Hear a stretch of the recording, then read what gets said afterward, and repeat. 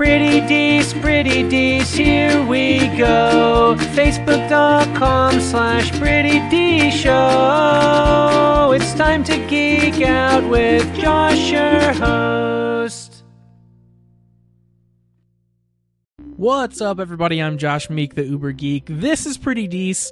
Thank you very much for tuning in. Pretty Dees is your daily entertainment and pop culture podcast. We've got some really interesting movie news that just broke, and it's superhero movie news. Of course, DC Comics is finally starting to, fire on all cylinders with their comic book movies. We've got the Justice League coming up, which looks awesome. We just had Wonder Woman, which was a fantastic film that I really, really loved.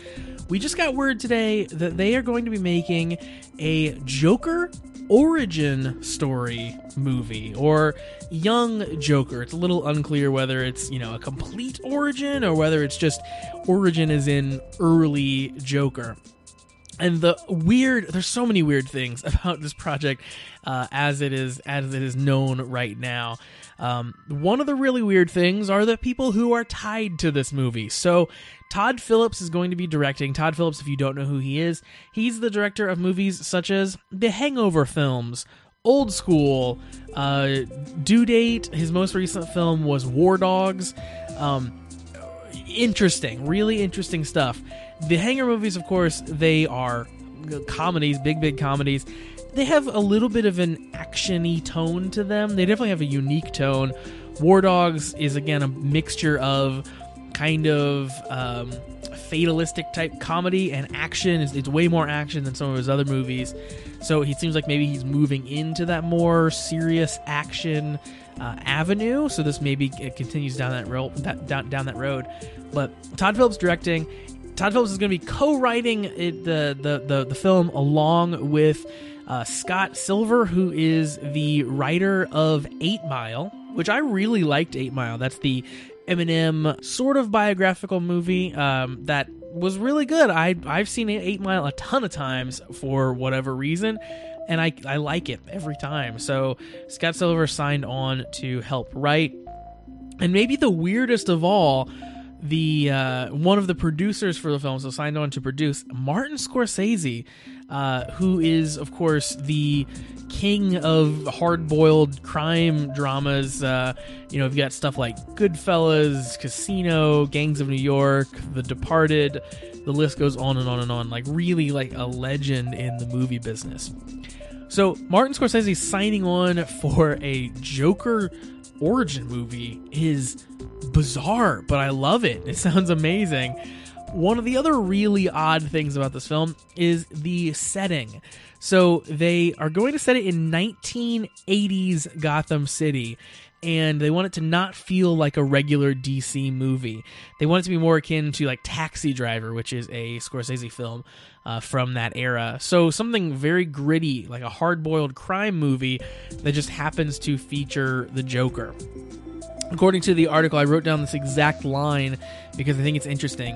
This will be under a new banner that WB can expand on the canon of DC properties and create unique storylines with different actors portraying the iconic characters.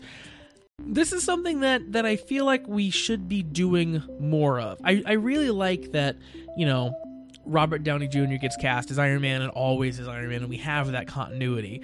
Continuity is kind of one of the core tenets of comic books, so it's neat that we have that in the movies. It's neat that we're building this big expanded world. At the same time, comics that cut the ties of continuity and just decide to tell really interesting stories with established characters are sometimes some of the best comics that are out there. Look at stuff like Long Halloween. Look at stuff like The Dark Knight Returns. Some of these things where we just, all right, let me just pluck a character out that you know and love. Let me do a really interesting twist on that character and build a world around him. Those are some of everyone's most loved comic books. There's no reason we can't do that in movies as well.